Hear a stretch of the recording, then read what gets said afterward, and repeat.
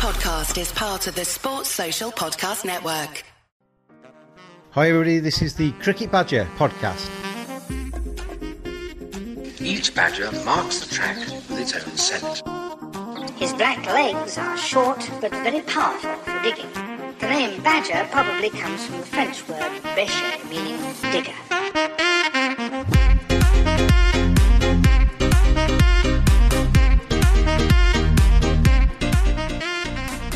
Hello everybody, welcome along to another edition of the Cricket Badger podcast. I'm James taking you through this one, and pleasure to have a very good guest on this edition of the podcast. It's Tymal Mills, and Tymal, I've seen you on my TV screen over the last few days as well. You've started doing your commentary stints too, and obviously still bowling fast for Sussex in the T20 Blast. How are you? Yeah, I'm good, thank you. Been on both sides of the camera, but definitely prefer being out on the field. It's nice to be back playing again for Sussex. Really enjoying playing in the Blast. So yeah, it was had a quite a long time off, but nice to be back playing again. I was going to ask you about that with the lockdown, and I mean there was plenty of times at the start of the summer where I thought we wouldn't see a ball bowled this year with lockdowns and COVID-19. With a very small window for you now with the T20 Blast, you must have been concerned you might not get on the park at all. Yeah, it was touch and go. It was maybe a little bit less so for me and the Blast. I think if there was going to be any cricket played, the Blast was going to be the cricket. It was kind of the 4-day lads that were sweating a bit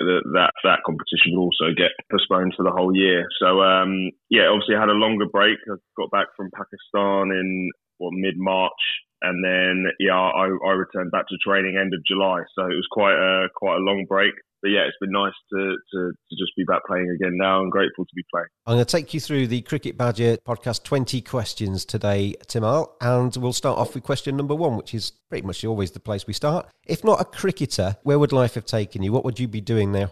Well, we kind of touched on it. Obviously, I've done quite a lot of media work alongside my cricket. I studied sports journalism at university straight out of school, so it was always an interest. Then obviously my cricket kind of took off and kind of ran with that. But then since I became kind of a T20 player, obviously that freed up a lot of time. I've got a lot of spare time that obviously lads that are playing all forms don't have. So I kind of pursued kind of a few leads and a few contacts in the media, and I've been really lucky to form some good relationships at Sky and BBC. Yeah, I'd probably, it's hard to say for definite, but I'd imagine I'd kind of have gone down that path. And is that something you see yourself doing post-cricket? I think so. I keep getting asked back, so I must be doing okay. But I think so. I've got another business interest. I've got a cricket site called Pace Journal, which I've recently come on board with. So we interview fast bowlers, and we just launched a batting channel as well. So I'm trying to kind of keep a few irons and a few fires. And obviously I'm only 28, so hopefully I've got a few more years left playing in. Well, you're a man for me to stay in touch with then, because I'm always looking for work. So when your business gets massive, you can employ me and give me some dollar. Exactly. I saw I just watched a little bit of a video of you on YouTube, and you said on that you didn't really have anything to do with cricket when you were growing up, and it wasn't until probably the age of 14 that you realised you could bowl quite quickly and unleash a few ferocious deliveries and take a few wickets. Was that how it went? Yeah, I didn't grow up in a cricket family. I didn't grow up in a cricket kind of town or anything. Where I grew up at a small town in Suffolk. My school didn't play cricket. I went to just the local state school, and it's where I grew up. It's mainly just the private schools that played cricket. So cricket wasn't kind of immediately available to me. I played every other sport: football, basketball, rugby, athletics. And then when I was 14, my mate was playing he played for a club team, just a little midweek league team for a side called Tuddenham, and they were short one night. They needed an extra player. My mate asked if I could go and help out, and I did. And I turned my arm over, realised that I could do it quite quickly. I had no idea what I was doing, but I just enjoyed it. And then I kind of just played socially with those guys for the rest of that summer. Then went on to some just playing Sunday league cricket for the same side, and then from there kind of moved to a more established club, Mildenhall, where I played started to play my adult cricket, then kind of onto Suffolk age groups, and then got pushed onto Essex from there. So it was quite a quick rise, kind of looking back on it. The next question is, who has been the biggest influence on your cricket career? Obviously, it came a bit later than maybe some of the answers we've had on the podcast before, but was there somebody that saw you and thought, there's a professional cricketer in that lad? Yeah, so I said my influences, as you said, didn't come until I was older. Maybe I didn't have an influence, obviously, growing up. So John Childs, he was the academy coach at Essex that kind of scouted me and he gave me an academy contract. So he was my first proper cricket coach as such. So I owe a lot to him. And then once I turned professional on the staff at Essex, Chris Silverwood, obviously now the England head coach, he was the bowling coach at Essex. So Booms was my first bowling coach that I worked with, obviously exclusively and day in, day out. So I owe a lot to him and to Kevin Shine, who for a long time was the England kind of lead fast bowling coach. Obviously, I kind of got accelerated through the England pathways when I was 19, 20, and I was 21, and I did a lot of work with them. So yeah, if I had to say, kind of John Childs was my first coach really of any description, and then Silvers and Kevin Shine for the work that the initial kind of bowling work that they did with me. Your pathway through, you played for England under 19s, you got onto the England performance programme. England are always crying out for a fast bowler, aren't they? Somebody, it's sexy, isn't it, to bowl at 90 plus miles an hour and to scare batsmen and to win matches. So they obviously saw that in you. That was an advantage for you, I guess, to be bowling fast and left arm as well. It kind of gives you a little bit of a distinction from some of the other guys too. Oh yeah, look, I'm not naive to the fact that I pretty much got as far as playing England under 19s, playing England Lions and earning a professional contract with Essex purely because I could bowl left arm 90 in and around 90 mile an hour. The rest of my cricket wasn't up to the standard. I couldn't bat, I couldn't field, I wasn't really fit enough. But those attributes kind of got me that far. And then, but attributes only will get you so far. It then got to a stage where you're always going to plateau, no matter what sport, no matter what level. And I then had to raise everything else in my game up. Also, my bowling had to improve in terms of accuracy, fitness, as I said, batting, fielding. So yeah, I definitely got fast tracked through the system, which I'm grateful for. And then, as I say, I've had to, at various points in my career, upskill and take things to another level. What's been the best moment in your cricket career? If I could take you back to 24 hours that you've experienced and you could relive it again, where would you take me? Oh, tough. I've had an amazing career. I've obviously had a lot of ups and a lot of downs. Obviously, the next question's about the downs. Auction on TV. Yeah, so maybe watching that IPL auction on TV. I was out in Dubai playing in the PSL, and it was on TV. Woke up at, I don't know, it was on quite early, 7, 8 in the morning, and sat in my hotel room watching that. That was obviously a pretty special day in my life, one that I won't forget. So I'll probably say that, if I'm being honest. When you saw you were snapped up and your bank account suddenly got a little bit bigger. It does, but obviously the draft was in February and the IPL itself didn't start till April or whatever. So you don't get paid until you get out there and until you report. So it was a strange 2 months. But my phone certainly exploded, and then I was playing out. In my team was Luke Wright and Nathan McCullum. I went for breakfast with them that morning and they made me pay for breakfast, that was for sure. Moonrise is a sports engagement website to allow sports fans to learn from the very best. Get a personal video message recorded for a fan's special occasion. Have a professional cricketer as your next coach by getting video feedback or having a 30-minute conversation with some of the world's best players. Players such as Jimmy Neesham, Colin Munro, Tammy Beaumont, Danny Wyatt, Monty Panesar. Visit moonrisesports.com or go to Moonrise Sports on Facebook, Instagram and Twitter. Moonrise Cricket, let's play. Let's go back to the flip side of that. What's been your worst day in cricket? A day that you wouldn't want to relive. If you could write that day out of your career, which one would it be? Again, I've had a lot of injuries and a lot of downs and a lot of tough times. All of the injuries I've had, they've not been fun times. But I'd say at the time, after I had a reoccurrence of my back injury, I had it first when I was playing for Essex, then I moved to Sussex, thought I'd kind of seen the back of it, and then it came around again, and had all the tests done again, scans, blah, blah, blah, and then being 22, I think it was 22 years old, sat in the boardroom at Sussex with the chief exec, physio, head coach, doctors, all that, and kind of being given my options and being told that retirement was one of those options. That was obviously a pretty dark day. It wasn't an option I was going to take because obviously the other option was to try and just play T20 cricket, so to try and reduce the amount of overs that I was bowling, so obviously stop playing 4-day cricket. But just to hear those words, and obviously from the club's point of view, they have to tell you to go away, think about it, and then come back. So I remember going back to my flat. I was living with my mate at the time who worked up in London. which obviously he didn't get back until kind of 6-7 each evening. So just being sat in the flat, kind of all alone, thinking about, just been offered retirement at 22. That was obviously a pretty dark day for me, but luckily one that didn't bear fruit. Your back injury, I've seen it referred to as a hereditary condition, a sort of spinal condition, isn't it? Is that something that's in your family? Is it? Is that that's how I take hereditary? No, it was congenital apparently. Right, okay. Not hereditary. Again, it's a very long story, but for a period, it's quite. I forget where it is now. It's a few vertebrae worth of my spine in this. Basically, your spinal cord runs down through your spinal column.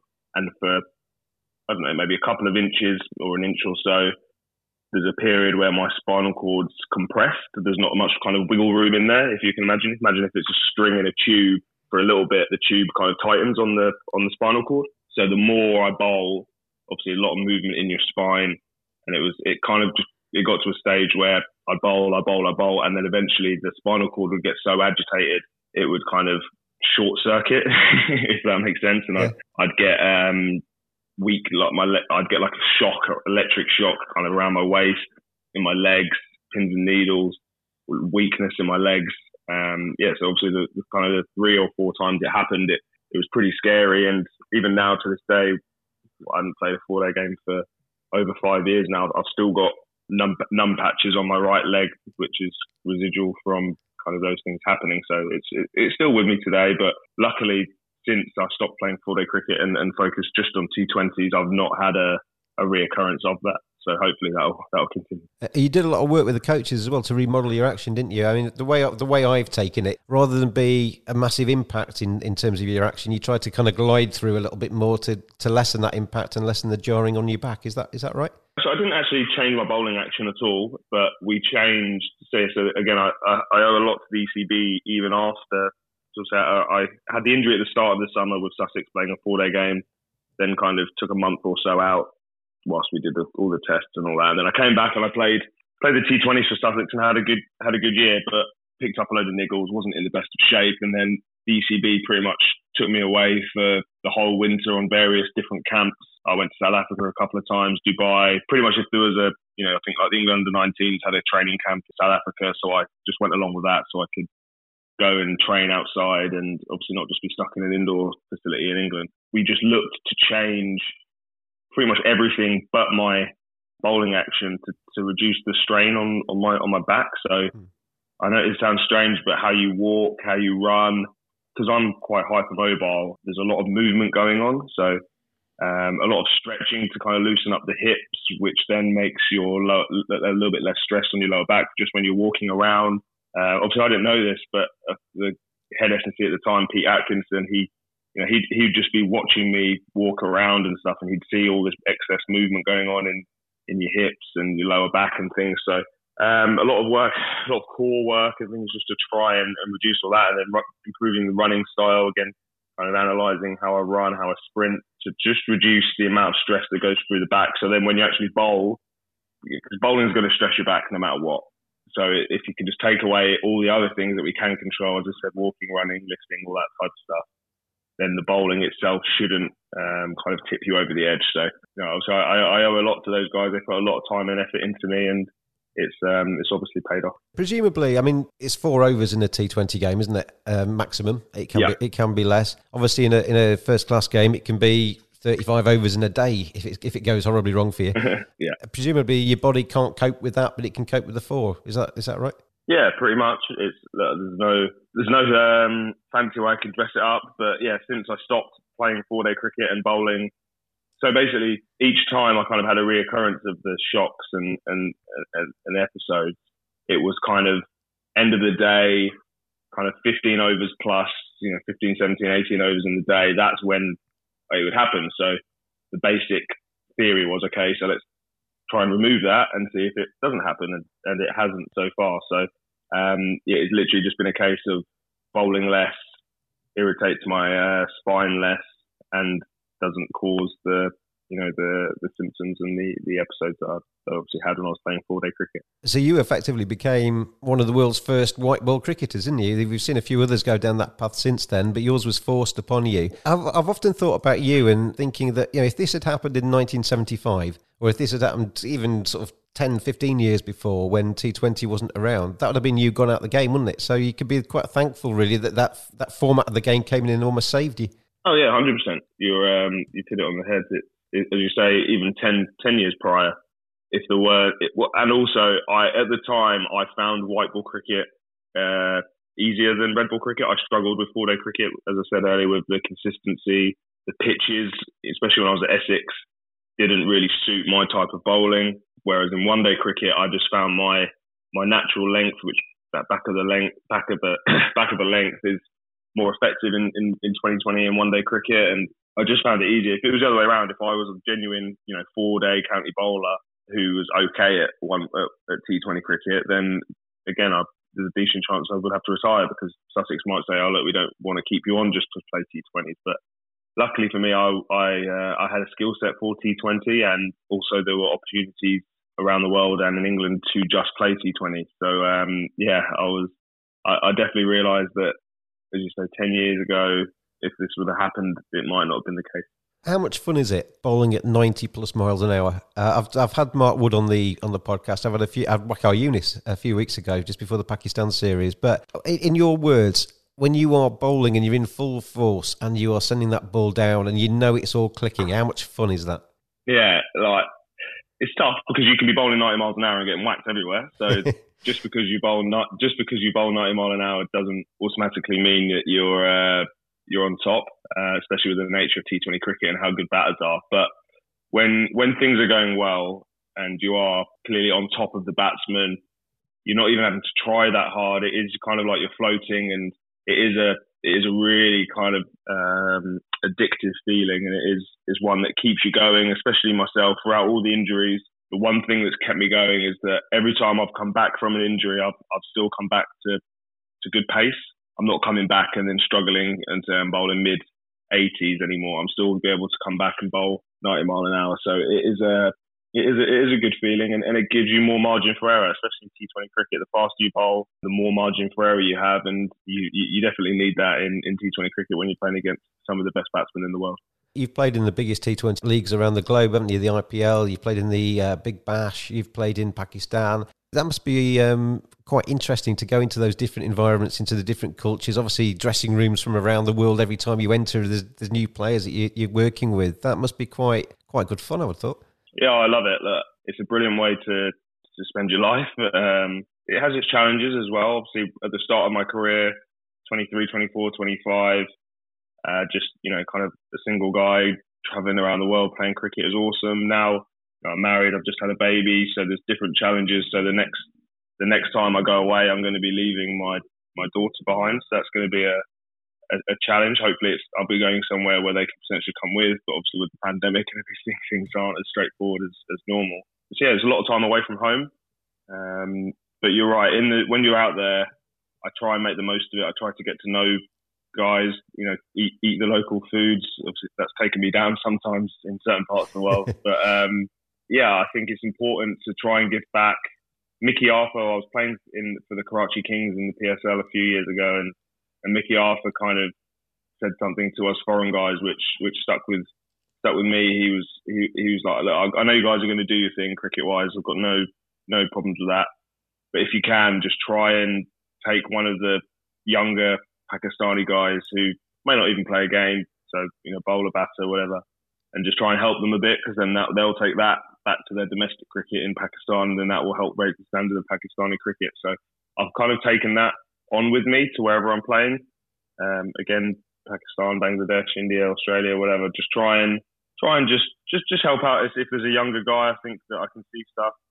There's always people in the squads that aren't going to play, but they're there every day training and things. So there's lots of opportunities. The nature of T20 cricket is very fickle. Each tournament could be your last one. You're never guaranteed another contract anywhere else. So you've got to make the most of that when those opportunities come about.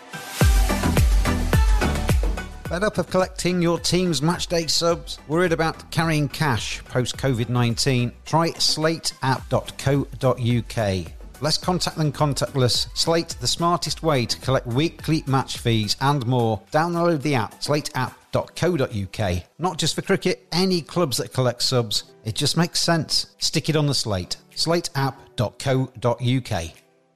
Your Sussex teammate Phil Salt was on the podcast during lockdown, and he spent time in Pakistan in the leagues there and Lahore Qalandars, and he was telling me stories about the young Pakistan players coming up to him and saying, how can we get better? Very, very keen, want to be professional players, want to play around the world, want to do what you guys do. And he was saying that he was quite an eye-opener talking to some of those about some of the conditions they actually played in back home. Their fielding in that tournament that was out in Abu Dhabi was awful because effectively they were playing on ploughed fields. And how can you get better when you're playing in those kind of conditions? And Phil says it was quite interesting. He was sat on the plane on the way home thinking about that and realising how lucky he was to have grown up in England on some of the pitches that he's played on. You must have had similar kind of chats, I guess. Yeah, you're right. And a lot of these guys, they just play on, they're playing tape ball cricket on concrete or just kind of abandoned fields that have been cleared out that you say are horrible. So you can't field well. You can't. It is true. A lot of these guys that kind of spring up out of nowhere. You think of guys like Harris Ralph, they're tape ball cricketers that kind of get found and brought into T20 cricket and are now flourishing. So yeah, you're right. Even though I didn't have the most kind of stereotypical route into cricket, but it was still a much easier route than a lot of guys have around the world. So you're right. When you go to these places, you go to Bangladesh, Pakistan, and the like, and you just see the pure hunger and pure love and desire to play cricket. It does put it into perspective a bit. Let's get back to the 20 questions because I'm conscious that I've asked about 10 that weren't on the list. So we'll get back to the real questions. The next one is actually, who was your cricket hero when young? We've covered that a little bit, really, that you weren't really into cricket. There weren't any posters on the Tymal Mills wall when you were a kid of cricketers. No. Were there sporting heroes, though? Yeah, so you're right. I get asked that a lot, and I honestly say I didn't have a cricket hero growing up. I didn't until the 05 Ashes. I didn't watch cricket at all. So yeah, I was a big football fan. I'm a Norwich City fan for my sins. That's where I grew up, near Norwich. So no, I don't know if I had any heroes as such. I'm not really a hero kind of guy, but I admire people from a whole range of sport. I love sport. I'm a big into my American sport, more so in the last kind of 5-6 years. But yeah, I just love sports. I don't know if I could kind of say I have a hero as such, but I just love watching sport all the time. If you could trade lives with any current cricketer for a day, you live in their skin, you have their skills, you experience what it's like to be them for that day, who would you pick? Ooh, good question. It's tough because you think of some of these Indian guys, Virat Kohli, etc. But I know, speaking to Ishant Sharma when he played for us, the social, obviously, side of life is tough. They can't go out. They can't do normal things that we can do. I know Ishant loved coming to play for Sussex because he was able to just walk, go out of his house and go for a walk, go to the beach and stuff. So you have to take everything into consideration, I guess. But obviously, I can't bat for toffee, so I'd love to maybe be someone like Josh Buttler, I guess, who can just whack it out of the park. I'm going to put you in charge of world cricket for a day. Your name's on the door, you got the big desk. If you could change one thing about the world of cricket, what would you change?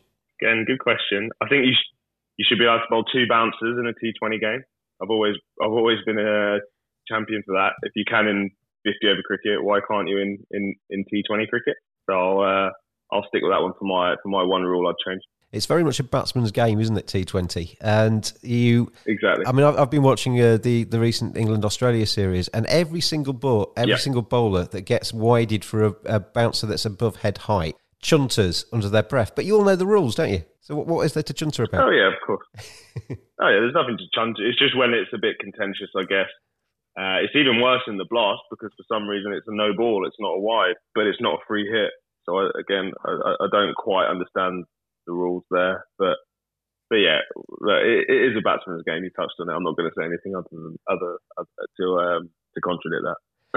Your current Sussex coach, Dizzy Gillespie, who I know very well, who set this interview up, so thank you to Dizzy, because I'm sure he'll listen to this. He came up with one where he said that if he would rule out leg byes because it's the bowler beats the bat, the fielding team still gets penalised, the batting side still gets a run because the batsman's missed the ball. Would you go along with him? Yeah, I've not actually heard that before, but now I've heard it. It does make sense, I guess. And leg byes is a pretty common or very common kind of run scorer in cricket. So yeah, anything to keep the score down, I'm happy. If you were starting your career again, I'm going to let you text yourself or send yourself a letter when you were, say, 13, before you'd even discovered cricket. What would you give yourself in terms of advice? What might you do differently if you had your time again? What, saying my career would still go the same way that it did? Well, you wouldn't know that at the time, I guess. Well, you would know that because you now, aren't you, writing to yourself? I guess so, yeah. Yeah, I guess so. You know everything that's going to happen to you.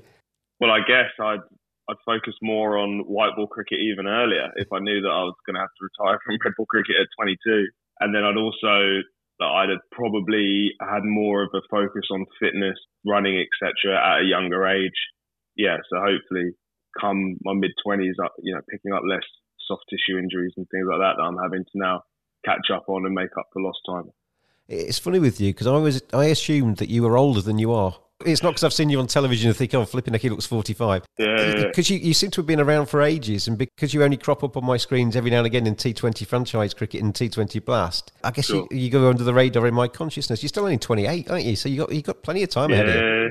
Yeah, exactly. And everybody, I know I don't look 28. I look a bit older than that. Obviously, the bald head and bit of a tough paper around. My missus always lets me know that I look old on the TV and stuff. But yeah, look, as you say, I've been professional since I was 18, 19 and came on the scene quite early, I guess.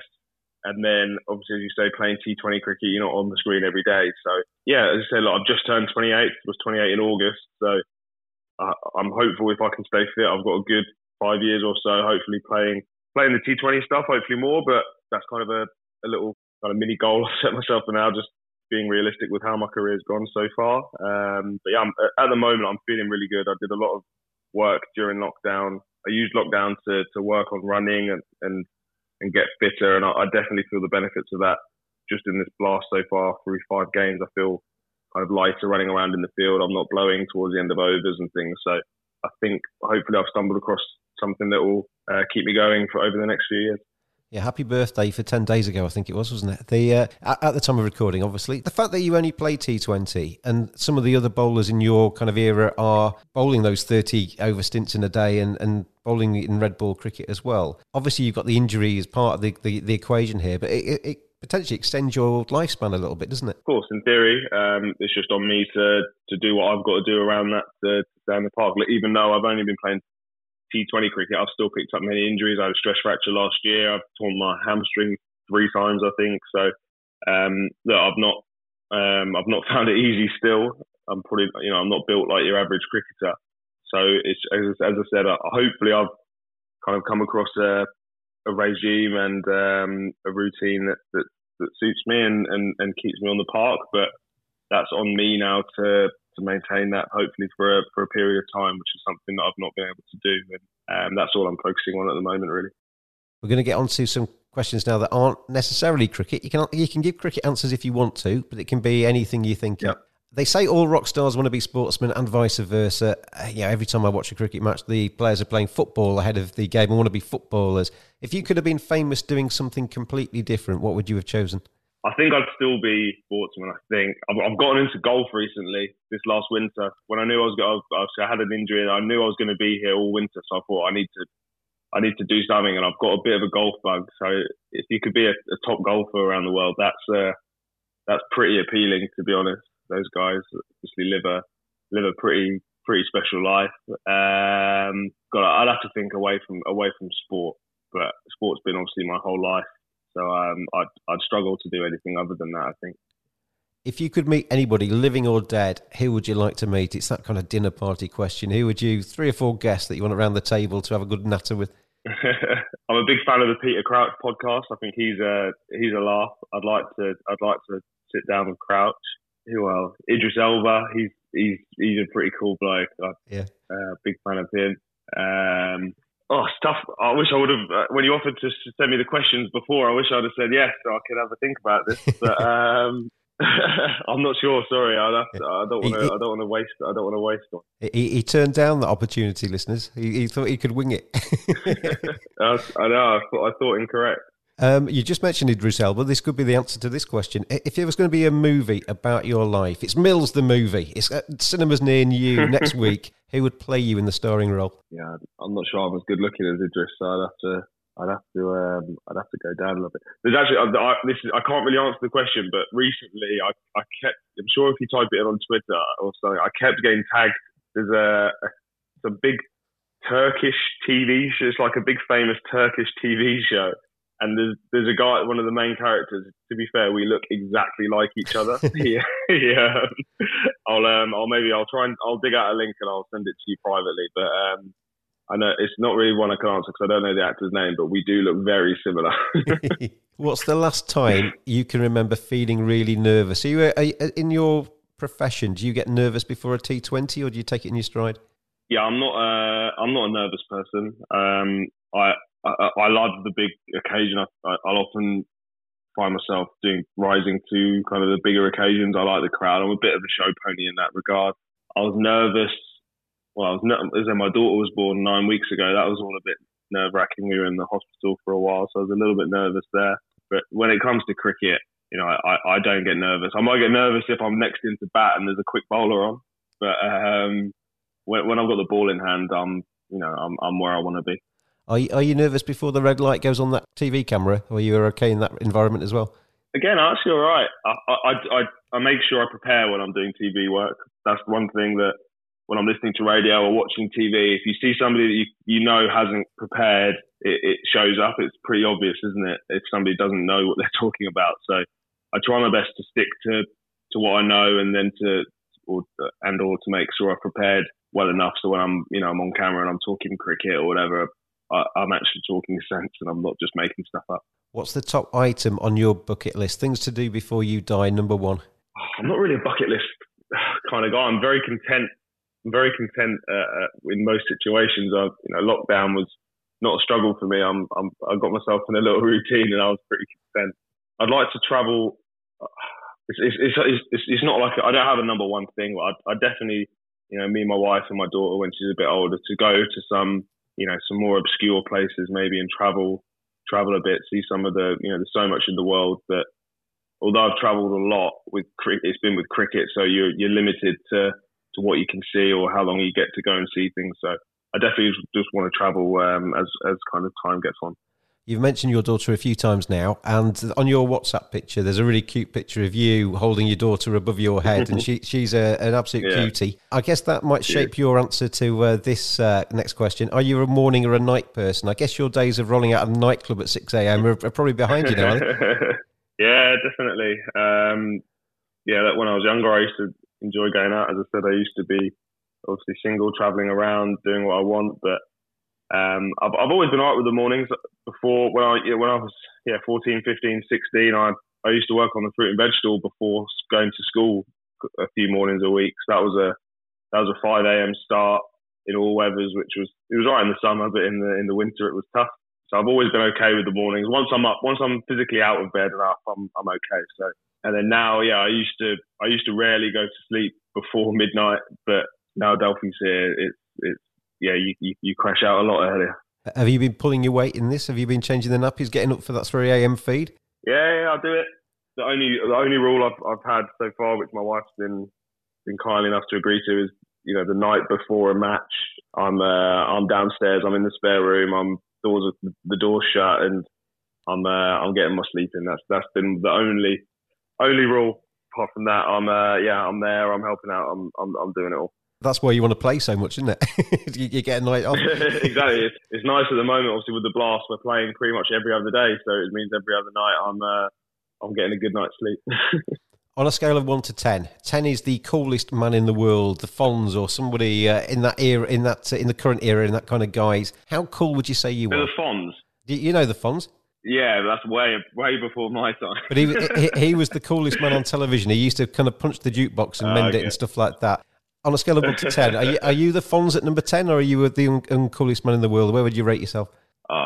I'd like to think I'm above average without being, really, really cool. My cool range probably come down. I probably was maybe a bit cool. Actually, no. Now I'm a dad. My cool range might come up a bit. I might be cool for a dad. I don't know. I'll give myself a 7. A 7. Okay. If you had access to a time machine, you can go anywhere you want, any year you want to. You can go forwards or backwards. Where would you drive that machine to? Oh, I don't think I'll go forwards because obviously you don't know what you're going forward to, do you? So if I was to go back in time, at my current age, obviously. Yeah. It's the time machine's in your garage now, and you can drive it anywhere you want. Good question. I think I'd maybe just go back to when I was born, so the early 90s, and just see what life was like back then for a 20-something-year-old. I'm sure it was extremely different to what it was now. So, yeah, I'll say that. If you could live anywhere in the world, if you're happy where you are now, it's a second home that I'm offering you. I'm actually not really offering you this, by the way. I'm not going to send you the money to buy this. But if you could live anywhere in the world, where would it be? Ooh, again, great question. I think New Zealand would be up there. I think I did 6 weeks playing for the Auckland Aces a few years ago, and thoroughly enjoyed New Zealand. Beautiful country, so much to see, so much to do, great people. I'd be hard pressed to find anywhere else other than New Zealand. I think, apart from it being so far away from everything. But maybe I'll go with New Zealand. If you could change one thing about yourself, what would you change? I've got some of the worst feet in world sport. They're I won't send you a picture, but yeah, I've got toes that haven't grown since I was about 11. So I've got kind of 2 really long toes and 3 really short ones, and obviously I've got fast bowler's feet. They're all beat up, nails off everywhere. So I'm sure my wife would definitely say my feet. That sounds lovely. That's got a lovely picture. Yeah, it's like a sort of gnarled hobbit's feet really that just come into my head there. Yeah, they're not the best looking feet in the world. What will you be doing in 10 years' time? 38. 10 years. So yeah, 38. I can't imagine I'll still be playing cricket. I definitely won't be playing club cricket. I'd like to think I'll have some sort of career in the media. I'll have, obviously spoke about my daughter a lot. She'll be obviously 10, might have another kid or 2 in between now and then. So I'd like to think I'll just be splitting my time between working and doing a few different bits around the media, and then just spending time with the family. Really, that's the plan. Tymal Mills, we've got to question number 20, and this is one that some people struggle with, and some people don't actually completely understand it. So I'm going to try and read it out as I've written it here. If you've been picking these questions, if you've been me interviewing you today, is there a question you would ask yourself to get a great and exclusive answer? A secret, basically, that you've never told anybody else before? Oh, that is a very good question. I think with myself, the standard questions that you ask and kind of you have asked give quite unique answers, if that makes sense. I've not had a normal path into cricket or a normal journey. So I think I give quite a good answer anyway, or I hope so at least. If you wanted to ask something that you wouldn't know about me, I just mentioned about my horrible feet, which is a little nugget that, again, I'm sure some people probably didn't want to know. Honestly, I might have to just be another one of those people that can't really answer that. I think it's a very good question. I'll tell you what, I'll substitute it with a different one then as question number 20. Obviously, as somebody that's played in the IPL before and experienced what it's like to play in India, how do you think it's going to be in Abu Dhabi, Sharjah and Dubai? It's going to be a completely different natured tournament. Do you think it'll still be exciting? On the Cricket Badger podcast, we're going to go bonkers about the IPL over the next 2 months. I'm really looking forward to it. It's going to be a different kind of competition, isn't it? It will, yeah. Look, I've played a lot of cricket in the UAE. Obviously, the PSL was held out there for the first couple of years, and I've been a part of that. It won't be the same. The IPL is unrivaled in terms of fanfare, stadium size, attendance. It's brilliant. I remember obviously playing out there and just being stood. I think I was down at Fine Leg or somewhere when I was playing at Eden Gardens in front of 65, 70,000, whatever it was, and it is a type of occasion where you look around and you just realise how special it is and you soak it in. It won't be the same in that regard, but the cricket will still be of an extremely high level. You've still got the best players in the world all playing T20 cricket there. So it'll be a really intense cricket, especially those games in Sharjah and Abu Dhabi where a little bit easier to bat. There'll still be some good scores. But yeah, it's just a need must, and you crack on really. And it won't quite be the same, but it's better than nothing, isn't it? RCB, your previous team, they've never won it. Can this be their year? Have you still got an affection for them? Are they your IPL side? Yeah, look, obviously things didn't go exactly how I wanted when I went out there. I got injured after 4 games or whatever it was, and I still feel like I've got unfinished business in the IPL. So hopefully I'll get the opportunity to go back and play at some point, whether this year as a replacement player or in the future. But yeah, look, I always keep an eye out on the team. Obviously, that's the only team I've been affiliated to. And look, when you've got Virat Kohli and AB de Villiers, Yuzvendra Chahal, etc. in your team, you've got as good a chance as anybody as winning it. So I'm looking forward to watching it. I'm doing some commentary for the BBC, I think, for the games, and I'll be keeping a keen eye on it. They've always had some big stars, haven't they? What was it like walking into that dressing room for the Royal Challengers? Yeah, it was cool. As you said, we had Kohli, Gale, de Villiers, Shane Watson. Yeah, we had a pretty good team. I think we finished bottom that year, but they're all good guys. They are just guys at the end of the day. They're all just cricketers. You know, in the dressing room, there's all the banter around the hotel. You're just playing table tennis, all those bits and bobs. And obviously, when you're on the field, you're switching on the best that you can. So yeah, you just go in there and you just get to know each other and just be yourself, just be confident, be laid back. All the best. One thing with all the best cricketers, all these biggest names, is cricket doesn't define them. They're very good at being able to switch between on the field and off the field. So yeah, it was a really good experience to get to meet and hang around with those guys. Everybody that comes on the Cricket Badger podcast takes on the 20 questions, ultimately realises there's probably about 50 questions that I ask you. You've been fantastic on this podcast, Tymal. I'm just going to ask you one more, if I may. Sussex Sharks, sure. well placed in the T20 Blast at the moment. You're playing well, your team's playing well, you've got some very good players on that side as well. Chance to go all the way, I guess. Yeah, look, that's always our objective. We know we've got a strong T20 side on paper. We've got plenty of guys that have played international cricket, guys that have played all around the world. This year is obviously, as most teams are, a bit weaker. Obviously, with no overseas players. We were due to have Rashid Khan and Travis Head. We've obviously lost Laurie Evans as well since then. So we aren't as strong as what we might have. Chris Jordan's only got one more game for us, and he goes off to the IPL. So yeah, we're not as strong on paper. Phil Salt's with England now, which is great as well. So, but yeah, we want to win it.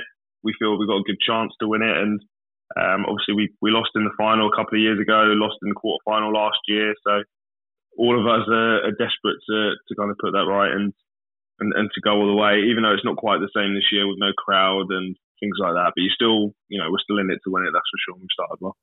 I wish you all the best with that. I wish you all the best for the rest of the season and for the rest of your career. And I hope to see you on a TV screen near me again soon, because you do very well on that as well. I've seen some quite good social media comments in response to your appearances on the TV. So hopefully that continues long into the future as well. And thank you very much, Tymal Mills, for being a guest on the Cricket Badger podcast today. No worries. Thanks for having me, mate. Take care.